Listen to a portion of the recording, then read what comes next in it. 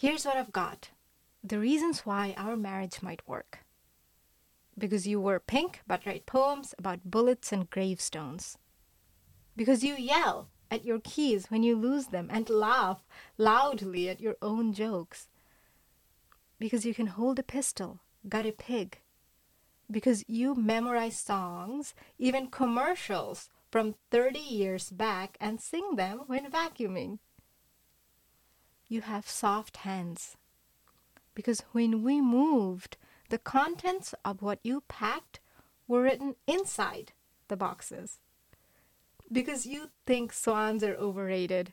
Because you drove me to the train station. You drove me to Minneapolis. You drove me to Providence. Because you underline everything you read and circle the things you think are important and put stars next to the thing you think I should think are important. And write notes in the margins about all the people you're mad at, and my name almost never appears there. Because you make that pork recipe you found in the Frida Kahlo cookbook. Because when you read that essay about Rilke, you underlined the whole thing, except the part where Rilke says, love means to deny the self and to be consumed in flames. Because when the lights are off, the curtains drawn, and an additional sheet is nailed over the windows, you still believe someone outside can see you. And one day, 5 summers ago, when you couldn't put gas in your car, when your fridge was so empty, not even leftovers or condiments, there was a single 20-ounce bottle of Mountain Dew, which you paid for with your last damn dime because you once overheard me say that I liked it.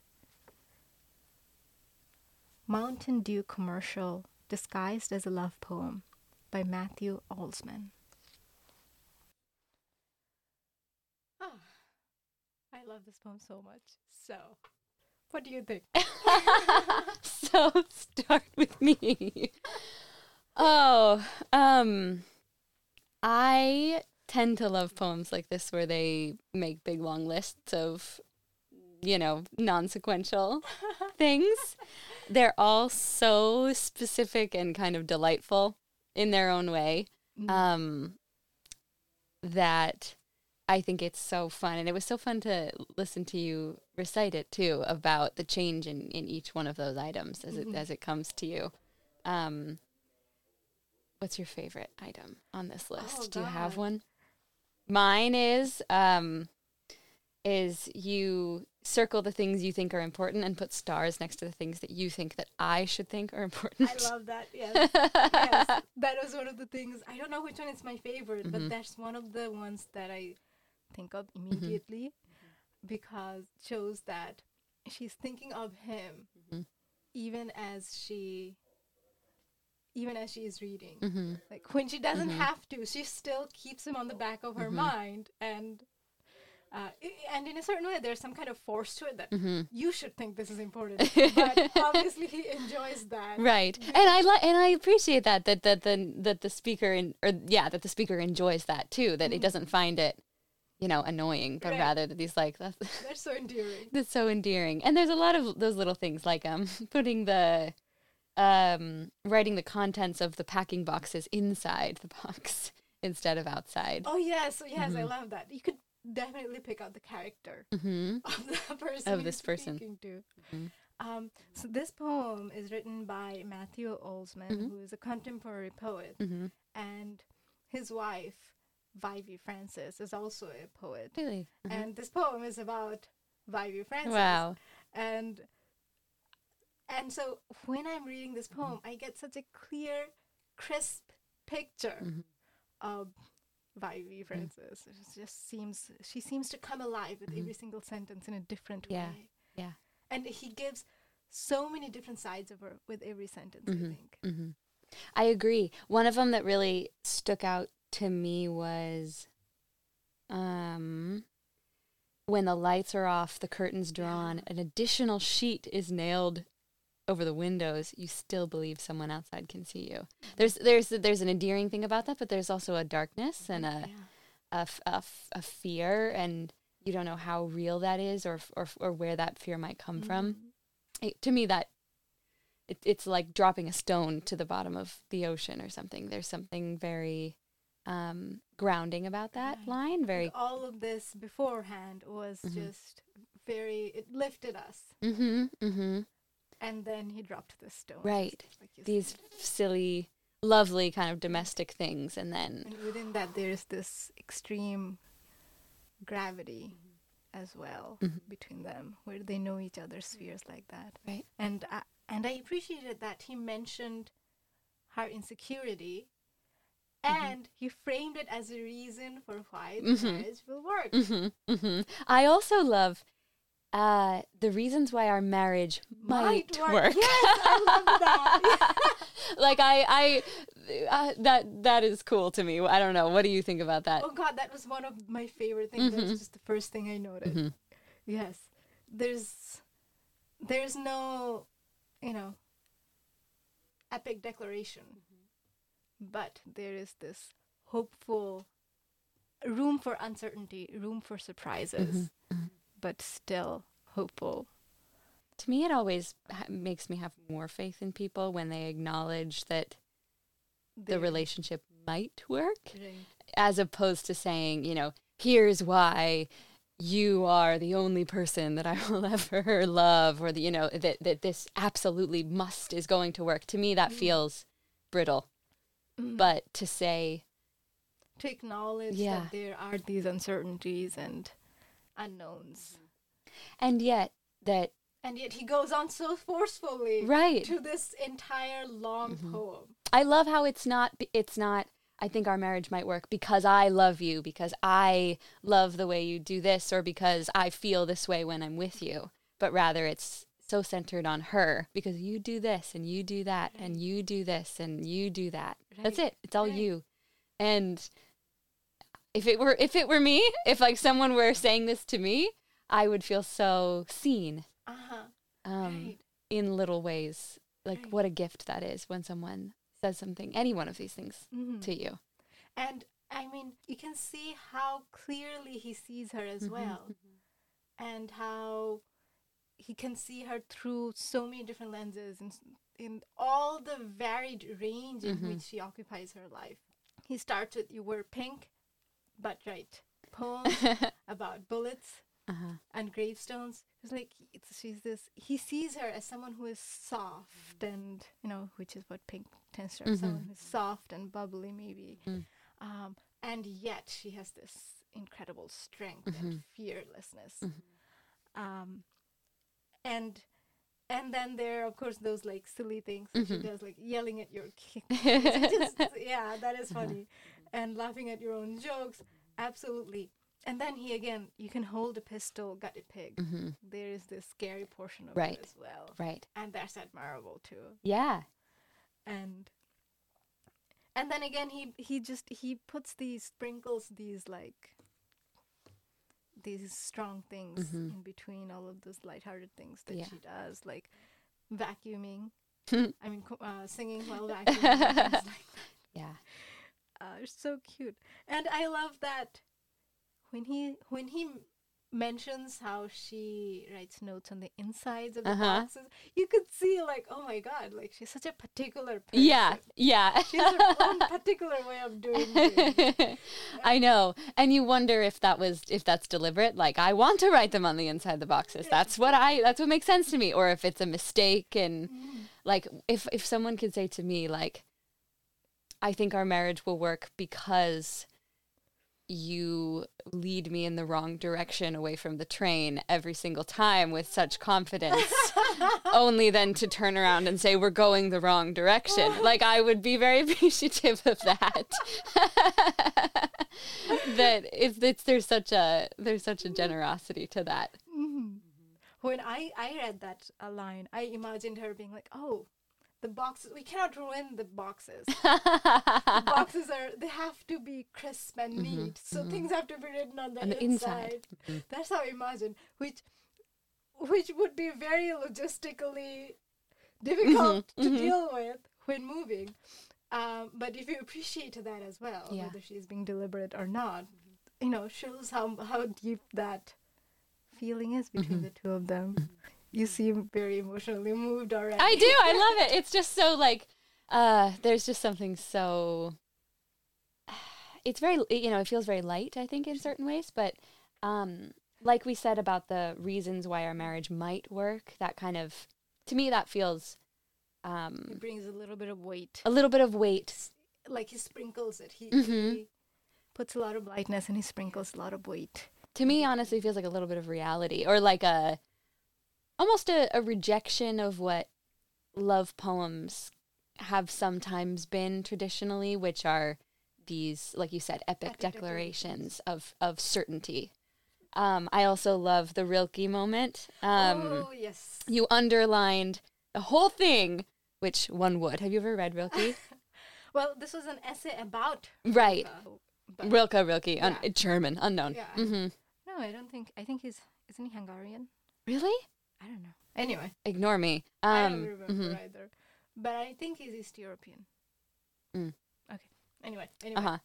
Rainer Maria Rilke. Go read them.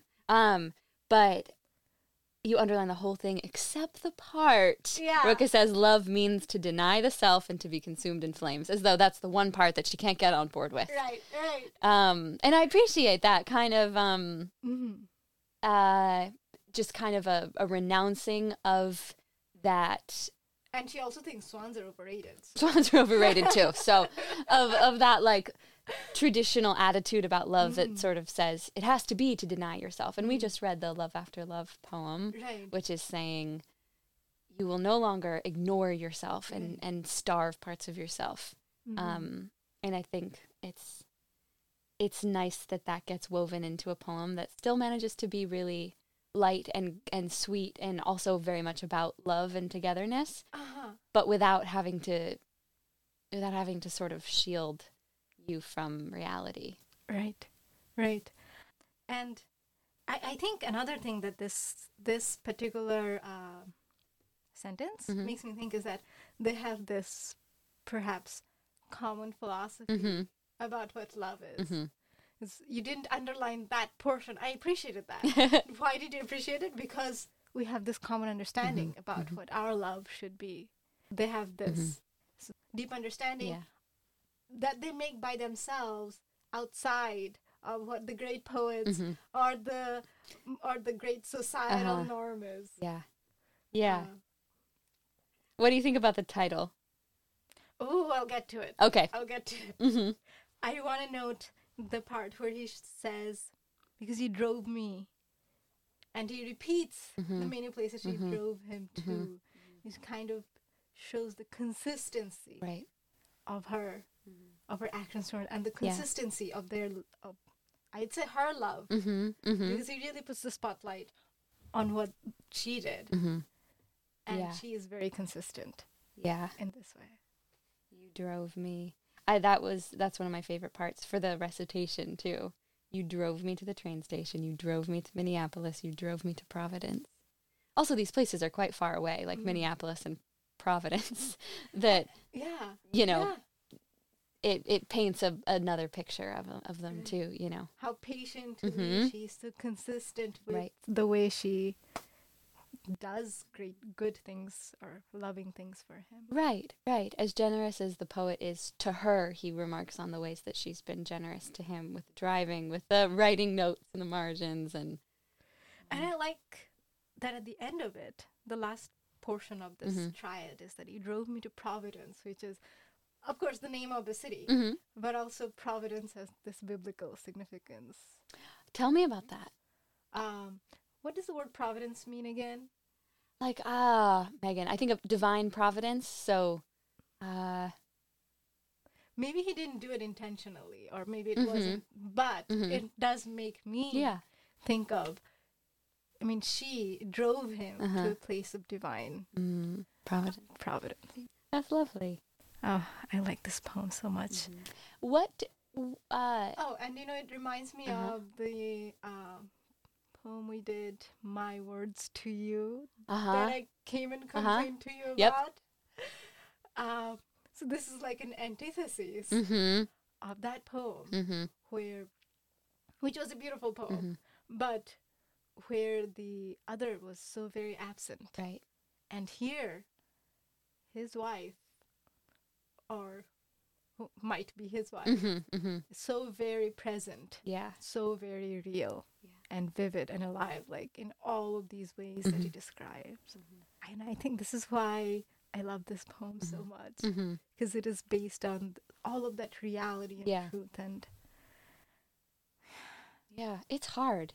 Like, it's harder than it ought to be, or harder than you think it would be, to see the other person clearly in love.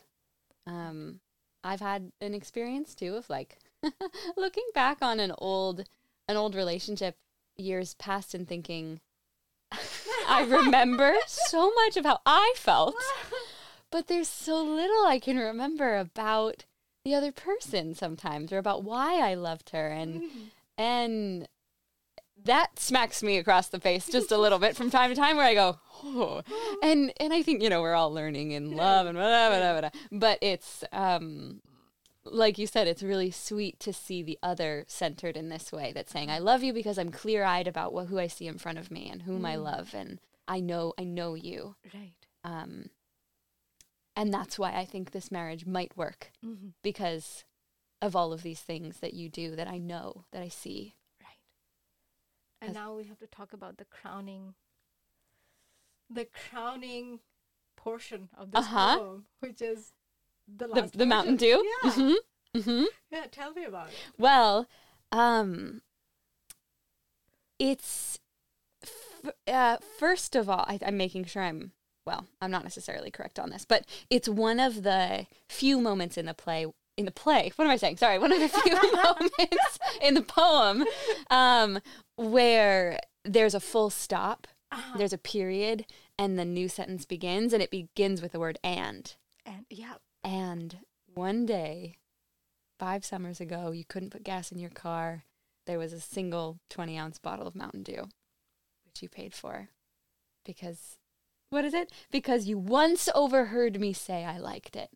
There's something so sweet and specific about that, too. Not because, it's my favorite or whatever, but because that one time you overheard me. Not even I told you, but you overheard me say that I liked it. Mm-hmm. I think for a poem that's so much about him seeing her and paying such close, careful attention to her, there's this moment of obvious reciprocity at the end where he says, you saw me in that moment. You once overheard me say, not even to how you. How carefully she notices him right, as well. Right. And that's a lovely note for it to end on. It's just, it feels like it comes full circle. That I noticed all this about you, but you too. 5 summers ago, this happened. You noticed so much of me so carefully. Yeah. I hadn't thought about that, that reciprocity part, but now it really strikes me that, yes, he shows how she sees him as well. And that's beautiful. Yeah. But for me, what really, really struck me was the portion where he says that, the sentence begins with "and," as a continuation of all of everything that he said. But then it definitely goes into a completely different zone for me when he says that there was no money in your pocket, didn't have gas, didn't have food, there was not even condiments. But what did you do with that last damn dime when you didn't have anything? What did you do? You thought of me. And you bought this thing thinking of me. And it wasn't even something like dramatic. Right. It's not like I bought you food instead when you were starving, but rather just this little thing. And yet it's so dramatic because that's what she did with her last damn dime. And imagine someone thinking of you in that moment with that last damn dime. They think of what you like and they want to try that. And it was so moving. I remember I was moved to tears, and my dad came and was like, "Are you crying? I'm reading a poem." Yeah, yeah. So Yeah, there's so much generosity that flows through this poem, I think. and I think like it escapes expression. You know, if someone did that for me, I wouldn't even know how to say it, how to put it in words. What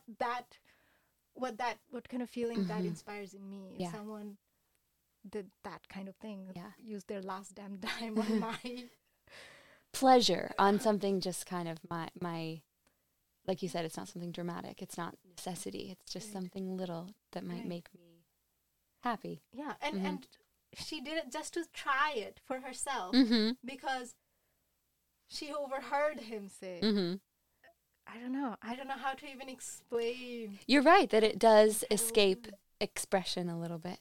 That it's such a strong ending to the poem too, that final action just stands. Right. That and I like that too about the poem, that it's all descriptions of actions that she's taken, things that she's done, as opposed to trying to describe a feeling, but just saying, I think our marriage might work because of all these things that you do. We consider the feeling.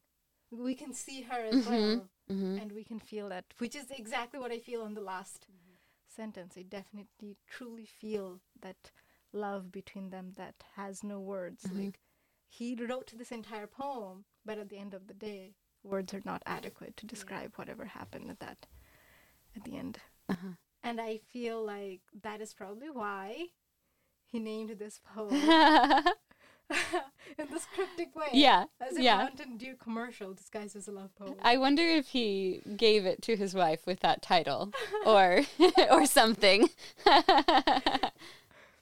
It almost sounds like maybe he's trying to deny that it is a love poem, which I suppose might make sense given that we talked about how the two of them subvert traditional expectations of what a love poem is like, or their traditional idea of love needing to consume the self and deny the self. So maybe in that way he's like, oh, this is not a love poem like all the other love poems. It's a Mountain Dew commercial. There's a Mountain Dew. There's something so cheeky about it. But at the same time, I feel like after reading all the things she has done, or after all of this entire poem, like, it's not the poem that is the love poem, it's her actions that is the true love poem. And whatever he wrote, however beautiful it is, just cannot compare to that. So he cannot claim to have written a love poem. It's just a Mountain Dew commercial. Right.